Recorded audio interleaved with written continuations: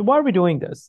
Our hope is that as we do this study in participation with Americans across all demographics, we get valuable data that all agencies can use to make better choices in terms of how to enable these remote biometric and digital technologies, so that if there's inherent challenges for certain demographics or populations, that we can proactively address them and continue to make that access more prolific and more easy to use for all Americans. Today on the Daily Scoop podcast from the Scoop News Group, inside the Federal Acquisition Services reorganization, and how FAS is looking to an equity study to make government work for everyone. It's Tuesday, September 26, 2023. Welcome to the Daily Scoop podcast, where you'll hear the latest news and trends facing government leaders. I'm the host of the Daily Scoop podcast, Billy Mitchell. Here's what's happening now. The latest round of grades under the FITARA scorecard are in, and things look good. 8 agencies improved their grades since last December, with 2 more earning an A grade, the Departments of Education and Labor, while none fell lower. Meanwhile, 6 other agencies also improved their overall scores from a C to a B. Those are the Departments of Agriculture, Energy, Homeland Security, and the Interior, Office of Personnel Management, and the Social Security Administration. Typically, the House Oversight Committee hosts a hearing to review what's been a biannual scorecard release since 2015 and calls on a variety of CIOs and federal IT leaders to testify on progress. But this time around, more than 9 months since the last scorecard's release, the House Subcommittee on Cybersecurity, Information Technology, and Government Innovation hosted a roundtable on Tuesday afternoon led by Ranking Member Representative Jerry Connolly of Virginia. Congressman Connolly said, quote, "We cannot abandon our traditional biannual oversight cadence of FITARA." And in other big news for the federal IT community, the Office of Management and Budget has finally issued guidance for the 21st Century Integrated Digital Experience Act. The guidance, called Delivering a Digital-First Public Experience, also known as M2322, and signed by OMB Director Shalonda Young, sets new standards and actions for agencies as they look to enhance and modernize the way they interact with the American public through digital services and websites, as required by the IDEA Act since 2018. Federal CIO Claire Martorana, announcing the new guidance, pointed to staggering stats about just how bad the federal government is at serving constituents in the digital age, saying that only 2% of government forms are digitized, 45% of websites have not been designed to work on mobile devices, and 60% of websites are not fully usable by those who use assistive technologies. Martorana said, quote, "When people search online for information and services from our government, they get too many results with confusing answers, and it's not clear what they should do next. This is unacceptable. We can and must do better." You can read more about these stories and much more at fedscoop.com. The General Services Administration's Federal Acquisition Service is in the midst of a major reorganization. Led by Commissioner Sonny Hashmi, the reorganization will be implemented beginning next month at the start of fiscal year 2024 to better meet the needs of federal customers and simplify interactions with GSA. Hashmi, a longtime federal servant and former CIO of GSA, joins me now to discuss the reorg, how FAS is looking to make government work for everyone with the results of a new equity survey, and how good acquisition is essential to the administration's tech modernization agenda. Sonny, welcome to the podcast. Thanks so much for joining me. It's great to see you. It's great to see you too. Thanks so much for inviting me. I'm very excited to be here and share some of the work that we're doing over at FAS and for the last 2 to 3 years now. Well, I was going to start there and say, you've been in this role now for several years. It feels like it was just yesterday that you came back to GSA now as the head of the Federal Acquisition Service. And we were talking before we got started here, and you've got a lot going on. It's obviously closing in on the end of the fiscal year, which is a busy time for everyone, but even much bigger things that have been kind of in the works for several years now. So let's start there. As we kind of look into some of the work that you're doing, what are some of those bigger items that you kind of want to flag that have been in the works since the early days of the Biden administration and that are starting to come to fruition today?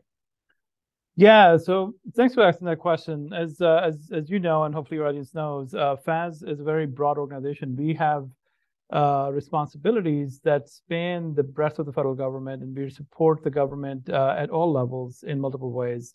Um, our organization has been instrumental in many of the major initiatives that the administration has been driving for the last 2.5, coming to 3 years now.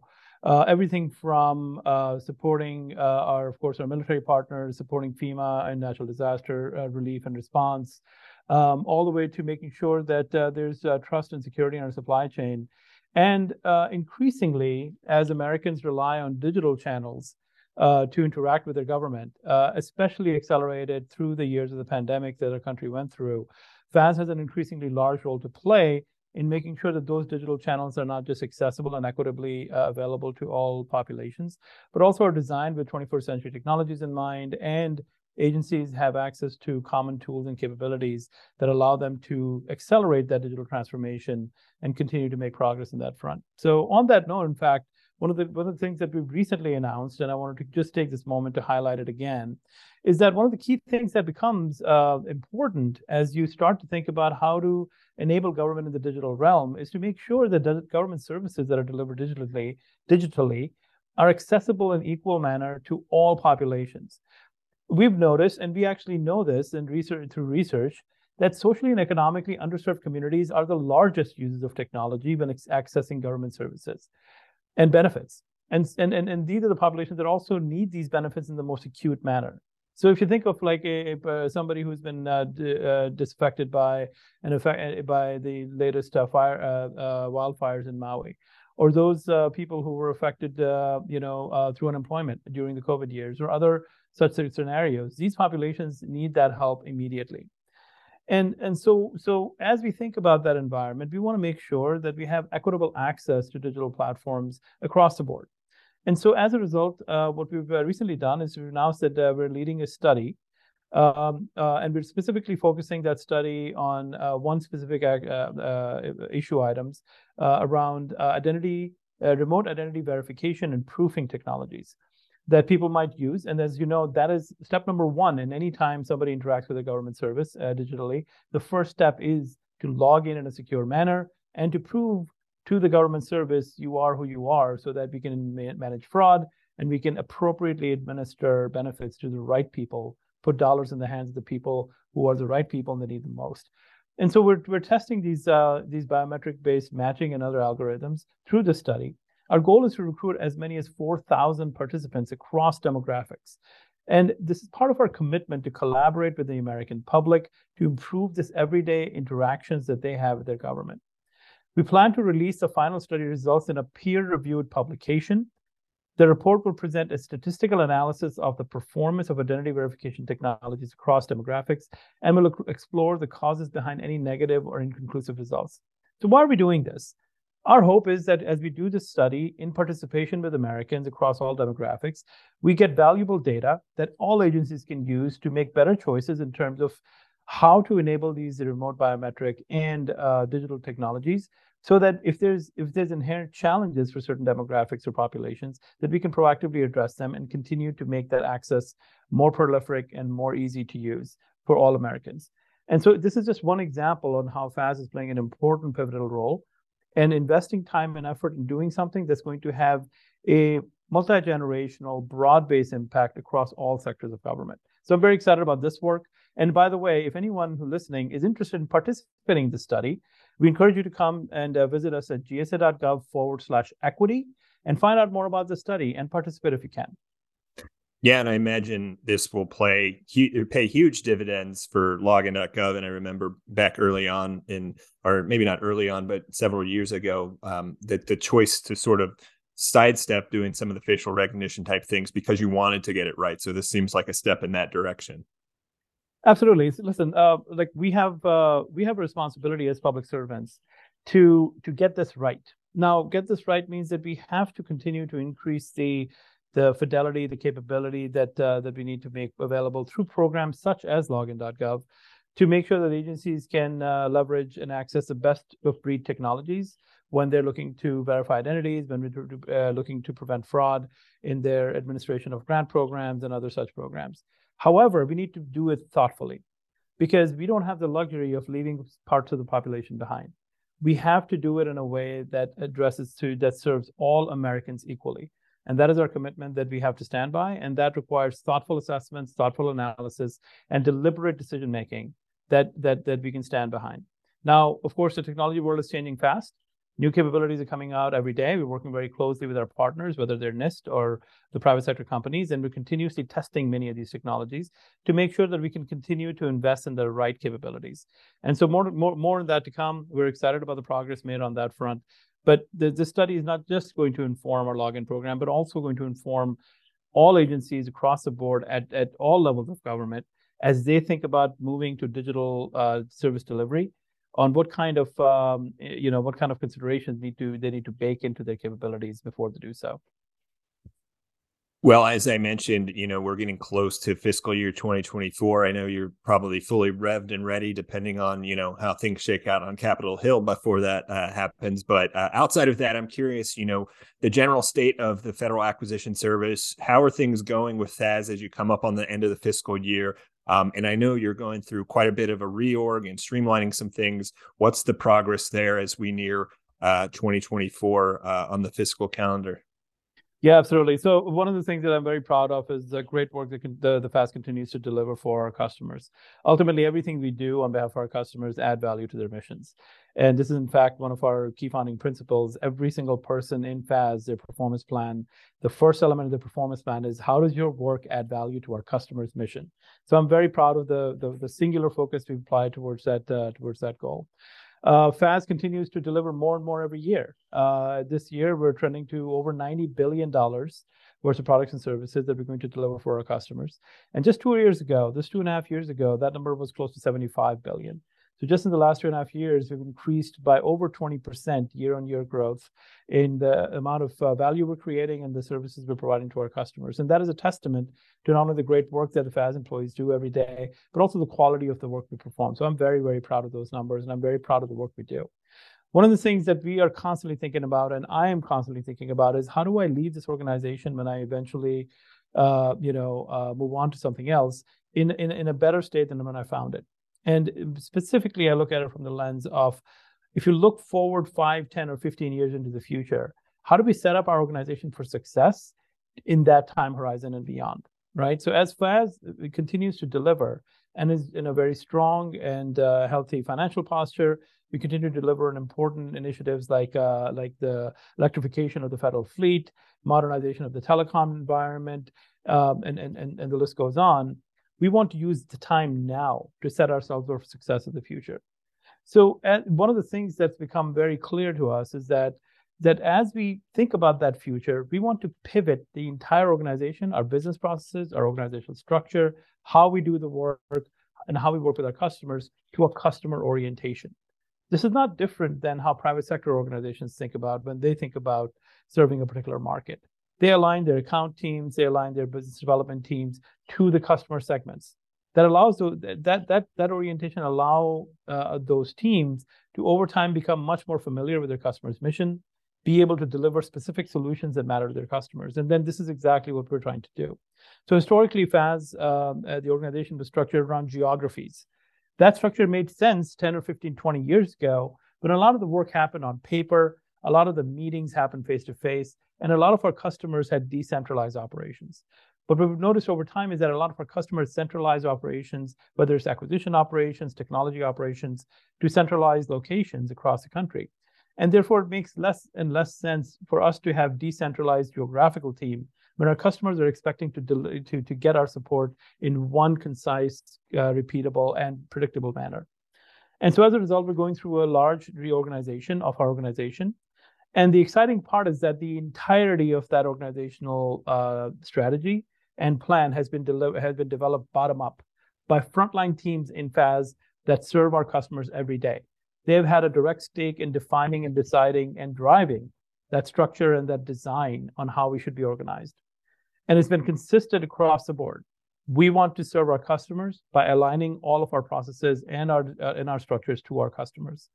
So when we are done with this reorganization over the coming weeks and months, our teams, whether they're teams that are doing acquisitions, delivering projects and programs, or engaging with our customers on identifying new opportunities and helping them through that entire life cycle are going to be aligned to customer segments. So now imagine the customer has to work with one team that they get to know over time.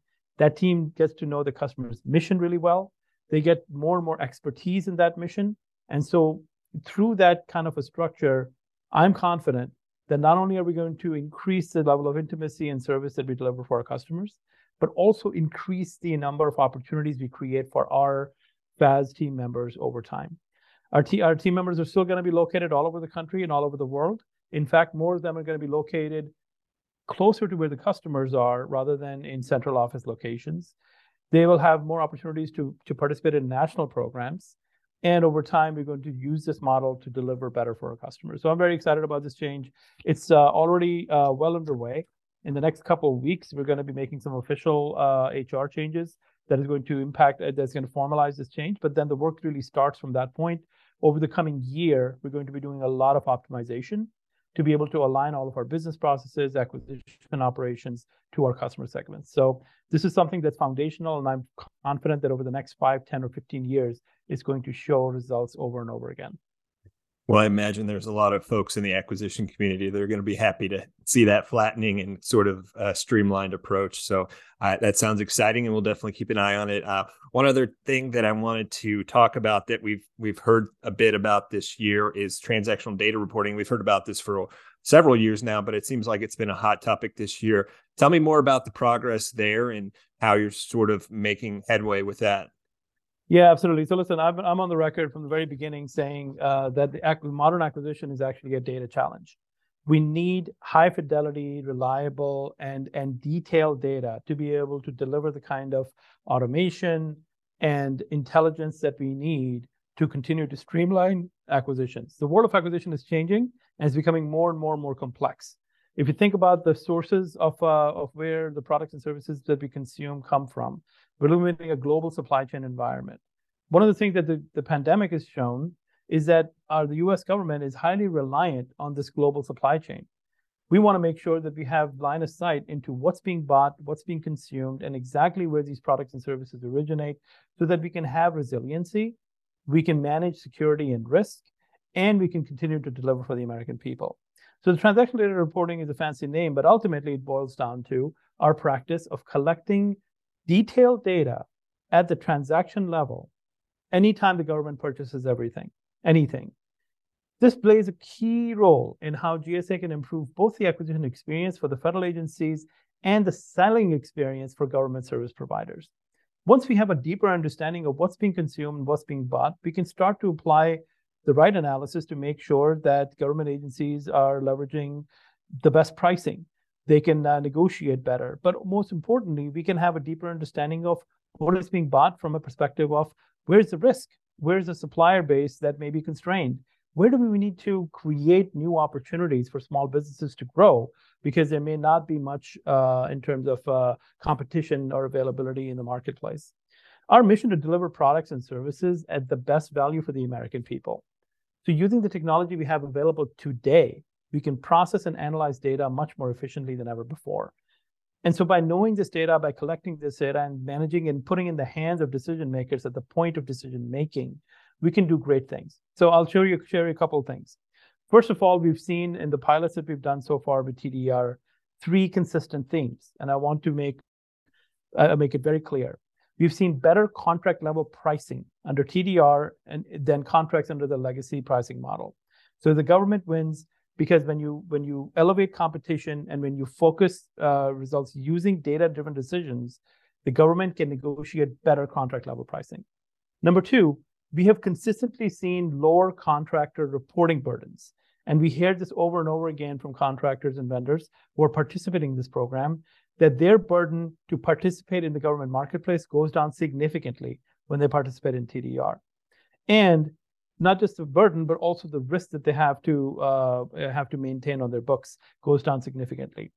And lastly, we get valuable market intelligence data not available under any other regime. And that market intelligence drives a lot of different things. For example, it allows us to protect national security by using the data to illuminate the supply chain and understanding where these products are coming from.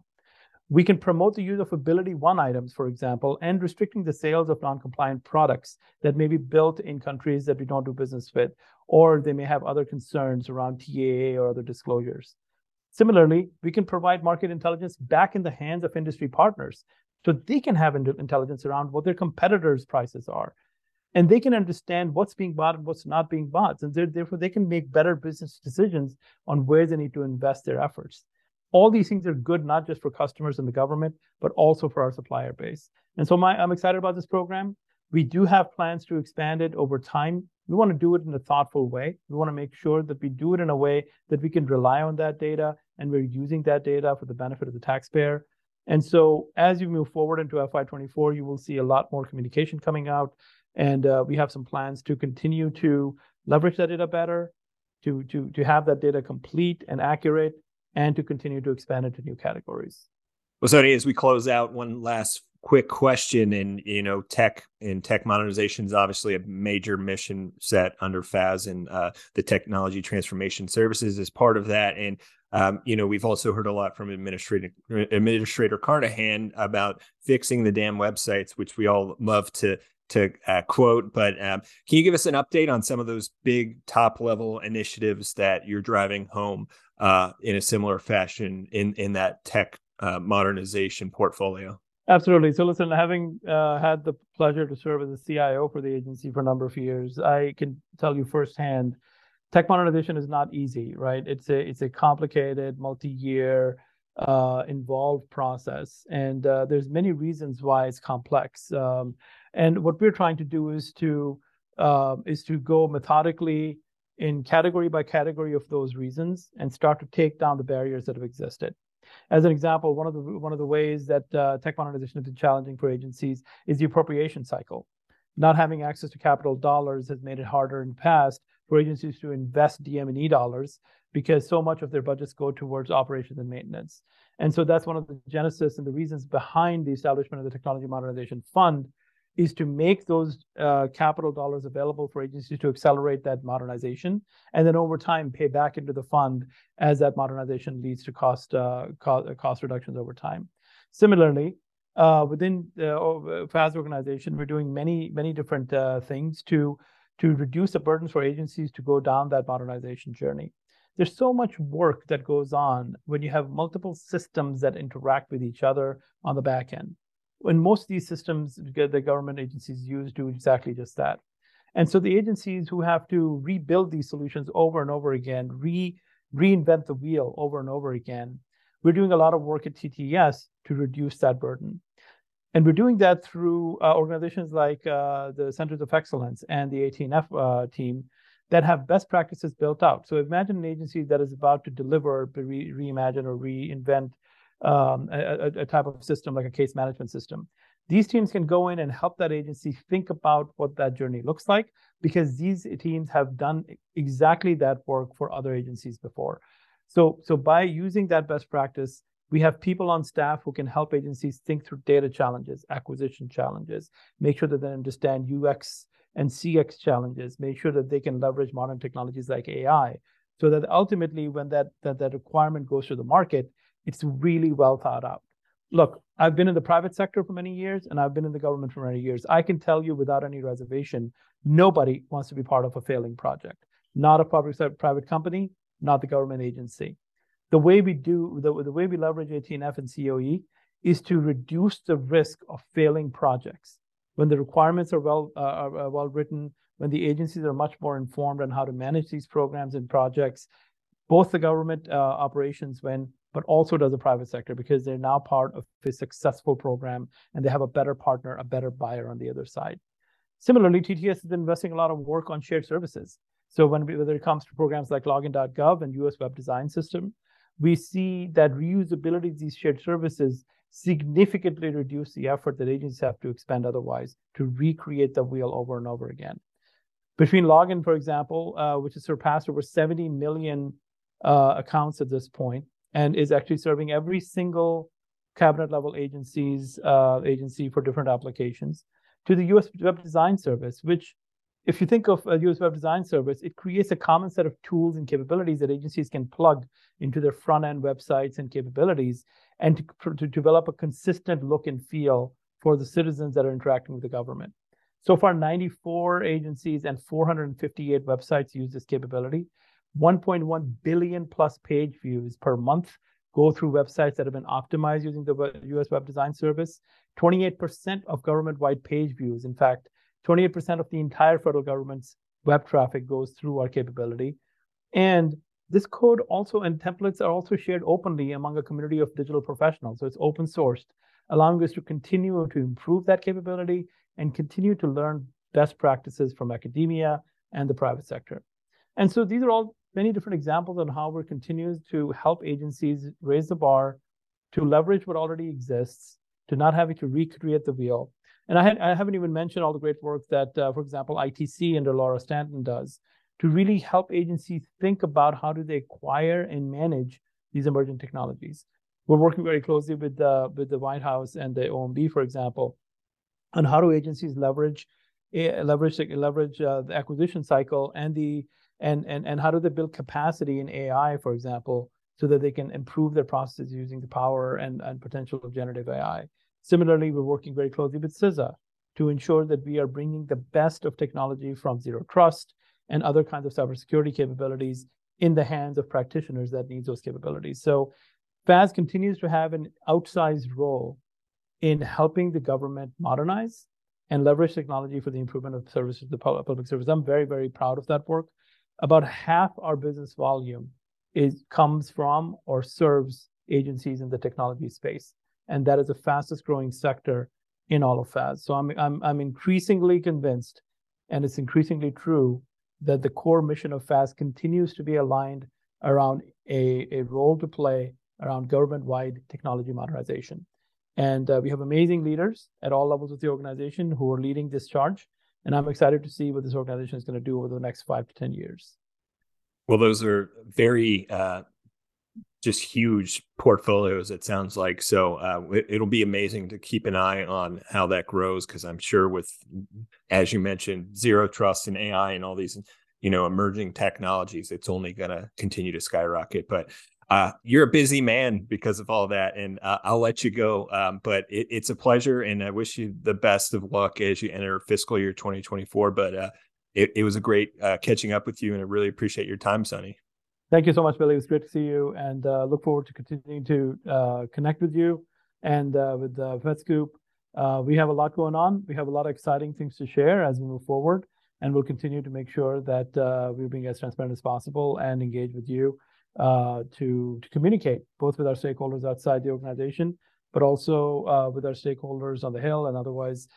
Because listen, it is an important time in the history of the U.S. and of history of the world, and the history of how government delivers for its people. We have a role to play in that modernization journey.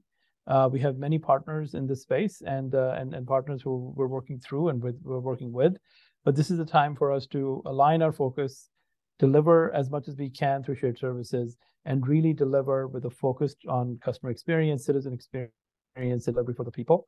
And I'm very proud of the work that we've done over the last 3 years. We have a lot more to go. So more exciting stuff to come. Hopefully we get a chance to connect again in the next coming months, and we'll share even more on some of the things that are in flight right now. Sounds great. Thanks, Sonny. Thanks so much, Billy. You can learn more about federal acquisition at thedailyscooppodcast.com. The Daily Scoop podcast is available on all podcast platforms. If you've already rated the podcast on your platform of choice, thanks so much. High ratings and good reviews of the show help more people to find it. The Daily Scoop podcast is a production of the Scoop News Group in Washington, D.C. Adam Butler and Carlin Fisher help put the show together, and the entire Scoop News Group team contributes. We'll be back again on Thursday with a brand new episode. Until then, I'm your host, Billy Mitchell. Thanks so much for listening.